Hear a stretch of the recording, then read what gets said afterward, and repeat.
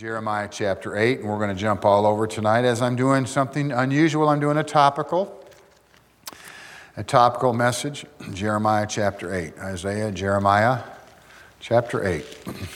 Named my kids Isaiah, Jeremiah, Zechariah, and Daniel.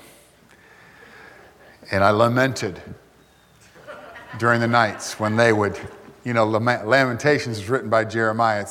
We call him the weeping prophet. And I lamented when they were between 0 and 2, waking up at night. And I'm glad I didn't have to breastfeed them, I could just sleep. And my wife had to get up every couple hours to feed those guys.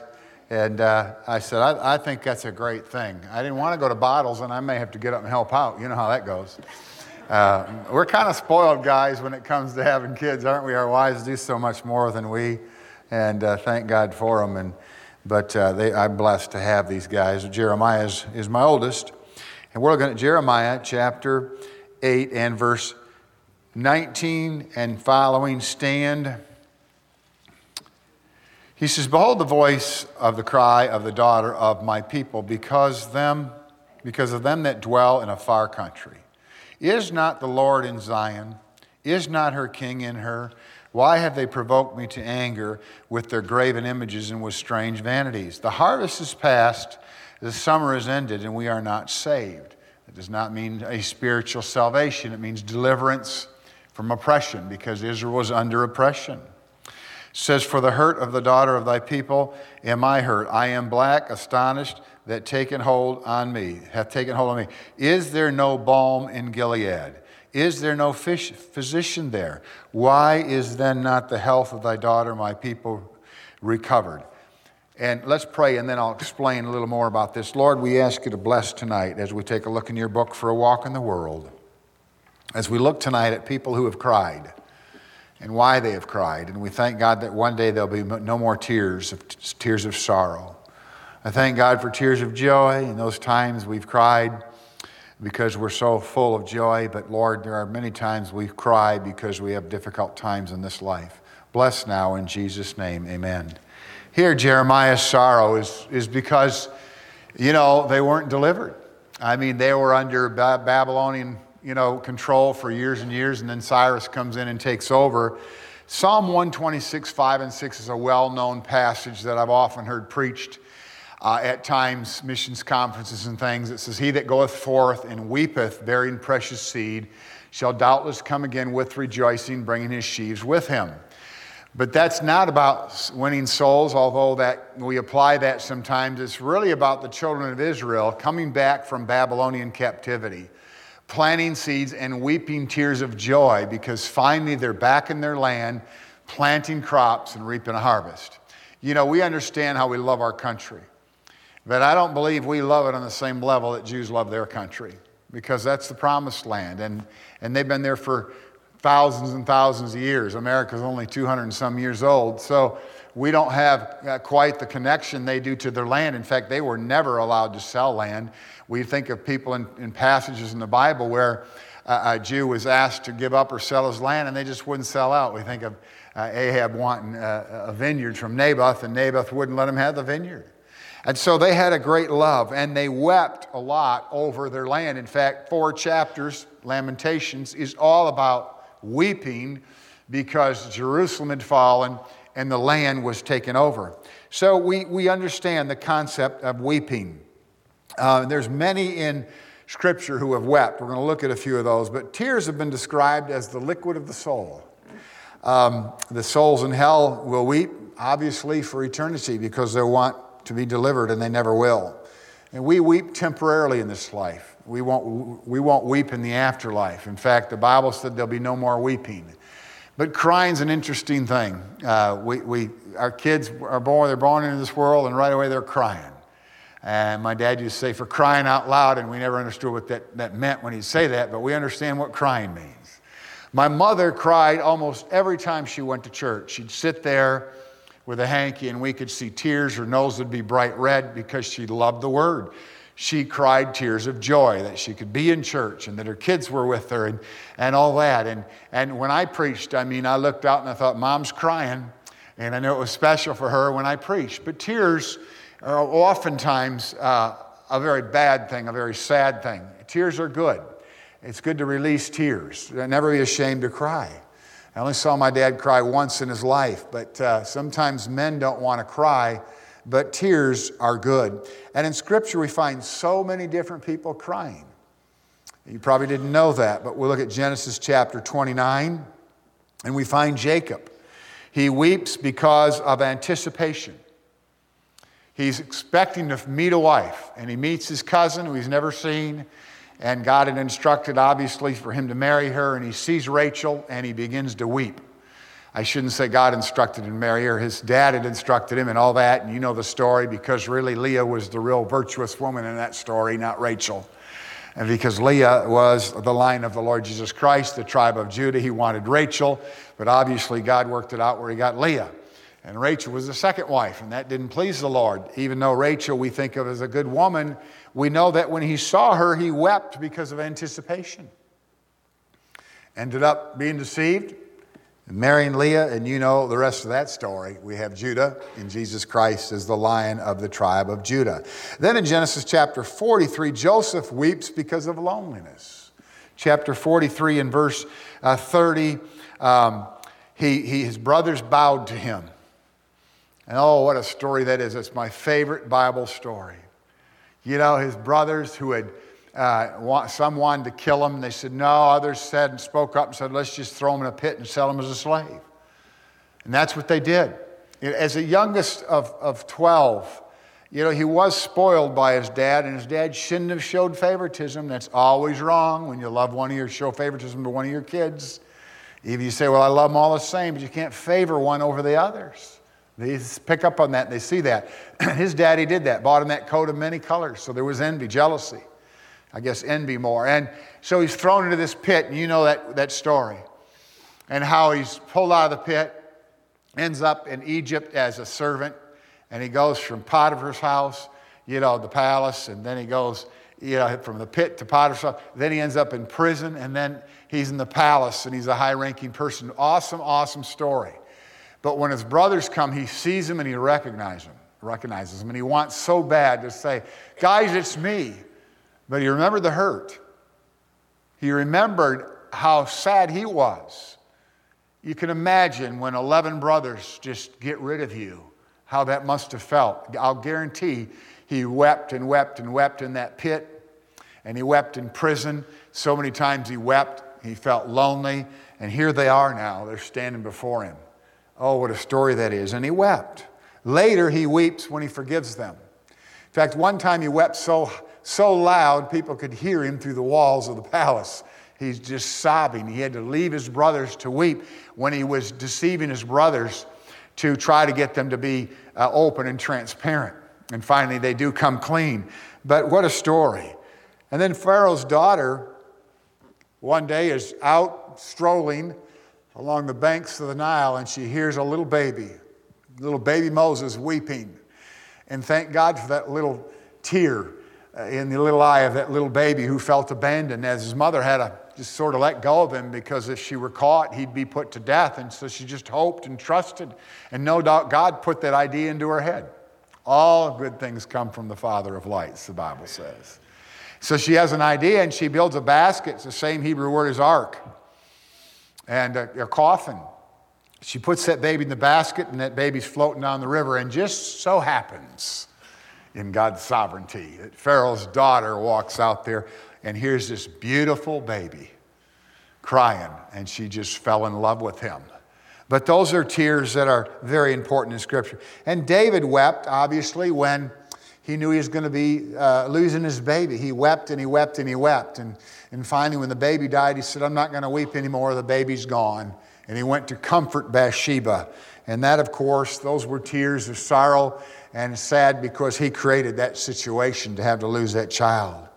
John, in Revelation chapter 4, when he was told no one is worthy to open the book.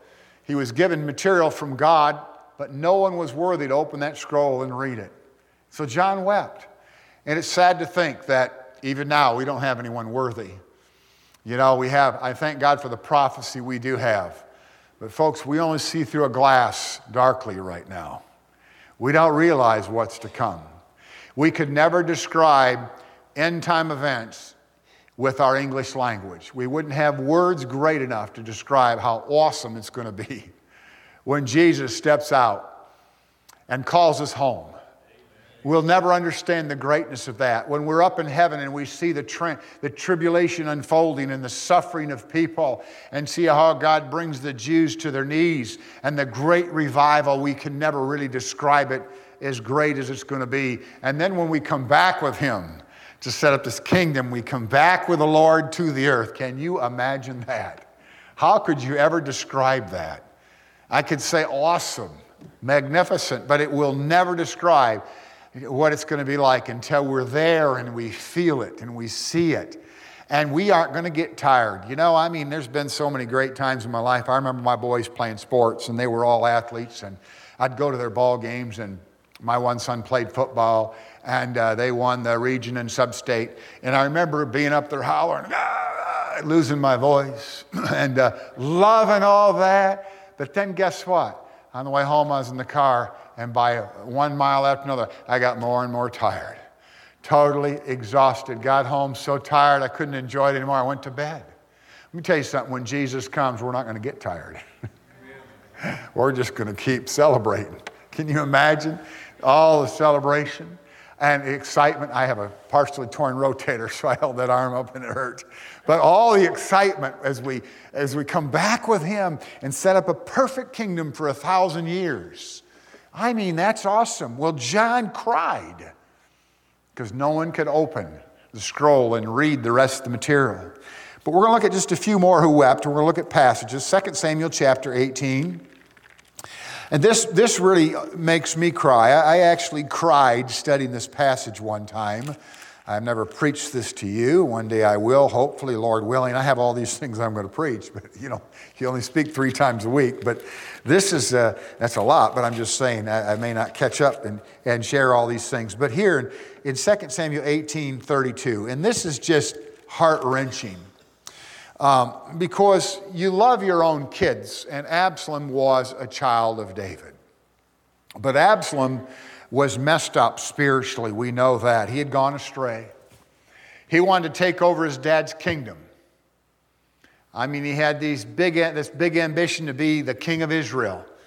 And he obviously, would never become the king. And a lot of times people would kill all their cousins and everyone, their half-brothers and step-brothers and everything to try and get the throne. And Absalom conspired against his own dad. He got runners. These are people who would ride through the city with big banners pulled behind horses to say, Absalom will be our savior. And not in the same context as Jesus, but Absalom will be our hero. He can lead us to victory. He'll straighten out this problem, that problem. And he would send these horses through the city and all through the land with these big banners, getting people to rally to vote for him. It was like a big political campaign. David actually had to hide from him. I mean, think of that. God weeps for people when they go astray, and David's a lot like God at this time in his life. David caused this, but we know that he's going to mourn for Absalom. Remember the story when Absalom gets caught in a tree, his long hair gets caught, and he gets killed. So just after this, Cushai came in verse 31, and he had tidings, meaning he had news. He said, news, my lord the king, my master the king. For the Lord, that means Yahweh, hath avenged thee this day of all them that rose up against thee. And the king said unto Cushai, is the young man Absalom safe? And Cushai answered, the enemies of my lord the king, and all that rise against thee, do hurt thee, be as that young man.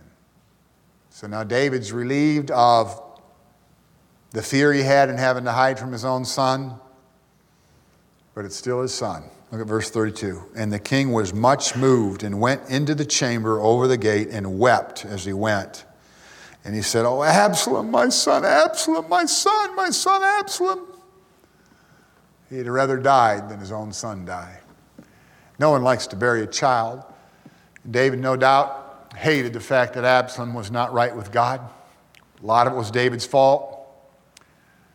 But still, when your son dies, the pain and the hurt is intense. And so we have David here weeping. Look at Isaiah chapter 38. Isaiah chapter 38.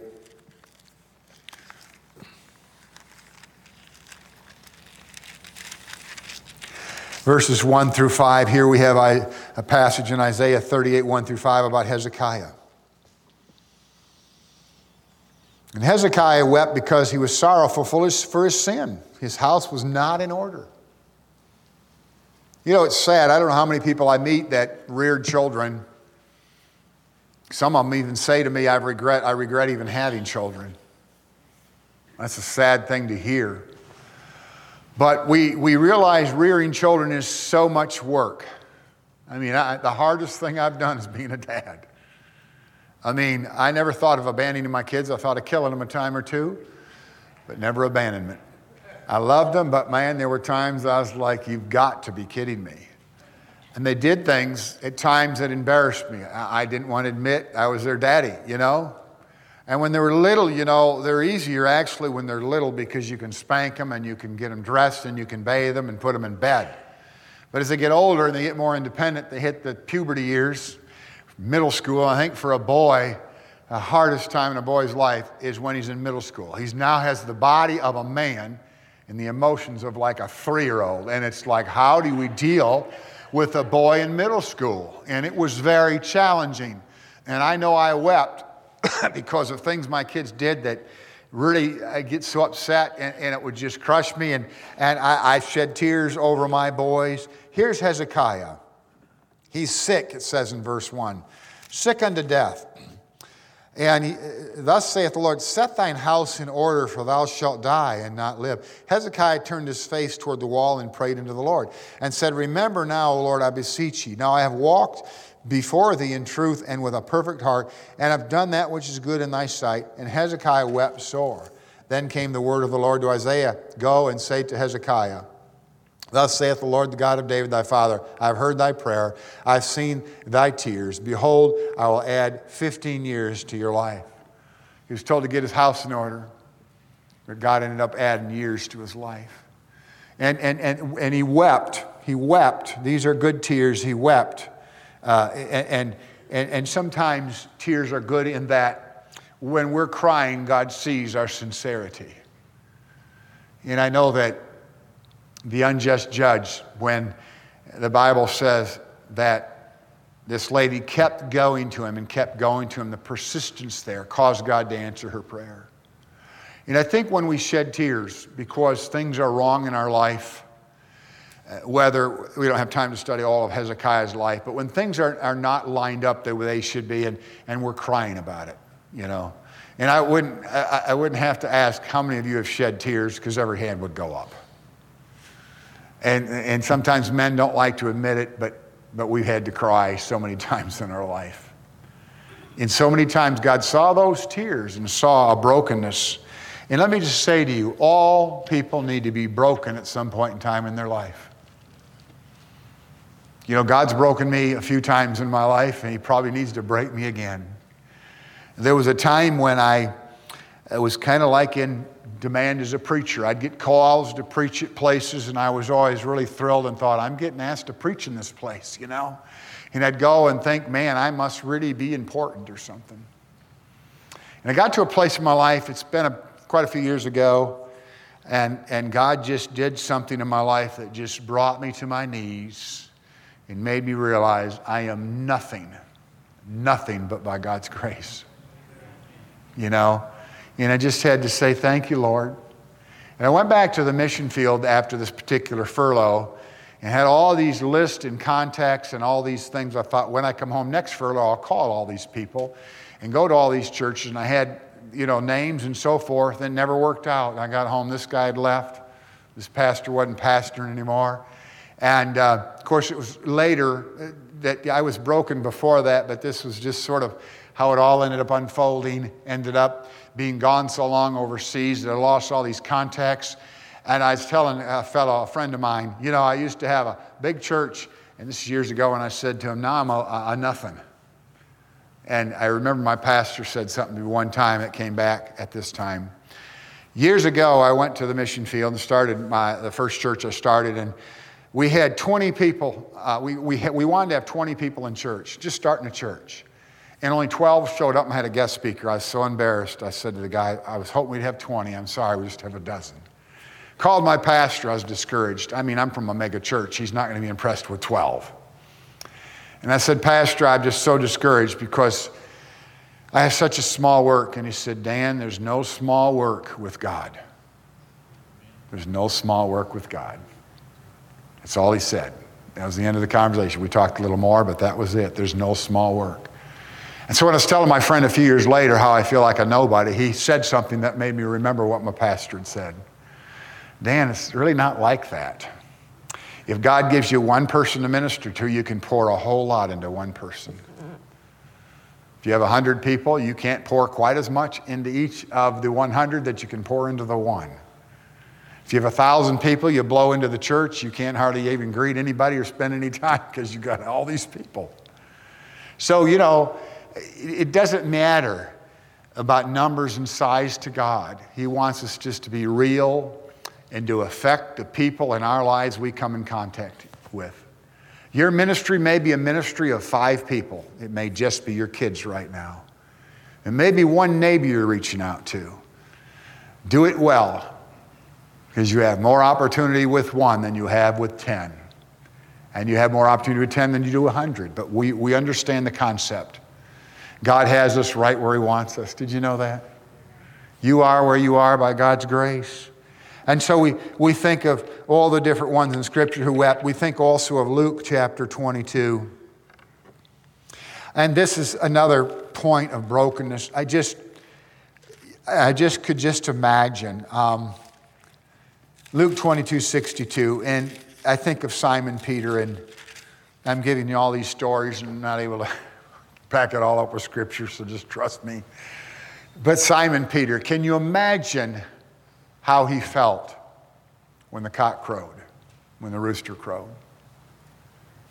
Well, in 22:62, it says here, verse 61, and the Lord turned and looked upon Peter, and Peter remembered the word of the Lord, how he had said unto him, before the cock crow, thou shalt deny me thrice. It hadn't hit Peter. Even though he heard the cock crow, he had to think about this, but now he's standing in front of Jesus. And Jesus reminded him his words. He said, before the cock crow, what happened? And Peter went out and wept bitterly. I mean, Peter was so broken. It all finally came to roost. It all finally came to home. The expression came to roost, but it's all here on his heart now. Finally, he said, you know what? I was one of his loyal followers. He's being crucified, and I'm denying I even know the man. And it finally hit him. What a louse he was. He's finally broken.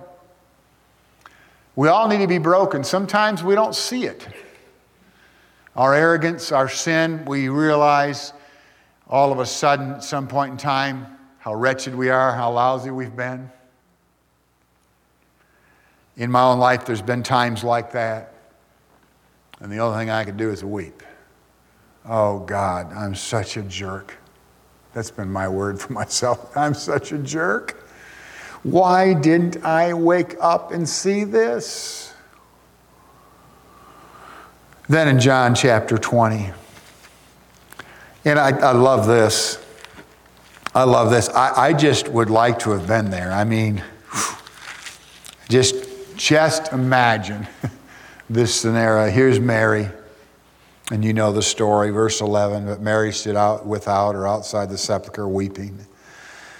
I mean, she's just weeping. And as she wept, she stooped down and looked into the sepulcher. She sees 2 angels. But she's broken because she loved Jesus so much. Remember, she's the first one to the tomb. I mean, I have a lot of respect for the women of the New Testament. We talk a lot about the men, but think of the women. Think of Mary. And she's broken. But I like this story because she's broken because Jesus has died and he's gone. But just a few moments later, she starts to realize the impact of all this. He's alive. He's alive. I mean, even old John was running when he found out about the resurrection. He's an old man, and he's running. He's the elder, and he's running. The excitement of Jesus coming back to life. We don't have all that in Scripture. We have what God intended us to have, but I'd sure like to have just been in that room for 30 seconds when Jesus walked through the wall and held his scarred hands out. Could you imagine what it was like? I don't think they were just, oh, hey, how you been? There was jubilation, astonishment, shock, excitement, like we've never seen at a Super Bowl game, I can tell you that. He's alive. The one they thought was dead is alive. So Mary weeps because the body's gone. And then Jesus appears to her in verse 14, and he says to her in verse 15, why are you weeping? She thinks he's the gardener. And then he says, it's me. And Mary bolted to tell the disciples. And I don't know what it would have looked like with all the stuff they wear for Mary to go excitedly to tell the disciples that she's seen him. That must have been quite a trip, the excitement. She couldn't wait to share. And then in John 11, a few chapters before, we know Jesus wept. Second shortest Greek verse in the Bible. 2 words, Jesus wept. The shortest Greek verse is Thessalonians, pray without ceasing, is only 1 word. Here's the shortest in the English, Jesus wept, 2 words. Second shortest in Greek. And we know he wept for Lazarus, and that's puzzled me. I mentioned this a few services ago. He knew he was going to raise Lazarus. Why does he weep? He weeps because he feels the pain of the ladies. And he says, weep with those that weep. He tells us that in the Beatitudes. Do you know what we're supposed to do? When we have a friend that's broken, we're supposed to weep with them. Boy, wouldn't that be encouraging? If you were broken and you were crying and someone came up that loved you and just wrapped their arms around you and wept with you, that is so powerful. If we did stuff like that, the Beatitudes, if you be this, you have the right attitude, Beatitudes. Jesus did that. He didn't just preach things, he lived it. Years ago, I had a friend, he doesn't know this, but he lost his grandson, and I just started thinking about how I would act if I lost my grandkids. I've got 1 on the way and 8 others already existing. If one of those kids died, let me tell you something. You'd see a side of me that would make you think different about me, because I would have a hard time saying 1 word if my grandkids died. And so, Brother Steve lost a grandchild, and somebody called me, and I hung up the phone. I was in my office, and I just started to cry. I thought what it would be like if it happened to me. And I wrote him a note, and how, I'm so sorry for you. And the note came back. He never got it. I've always wanted to go tell him, but I don't need his pat on the back. But that one time I could actually feel his pain. And that's what we need to do, have more time in prayer for people to feel their pain, to hurt with them and to weep with them. And those kinds of people in your life are difference makers. But Jesus wept 3 times. 3 times. He wept as an intercessor in Hebrews chapter 5 and verse 7. He wept here, we've already read. And he wept in Luke 19. He looked over a city and he saw the city and he knew they were without hope, and he cried for lost sinners. And that's where we get the idea that we should weep for lost souls. It's the only time in Scripture we're told Jesus wept for lost people. I don't have that kind of compassion.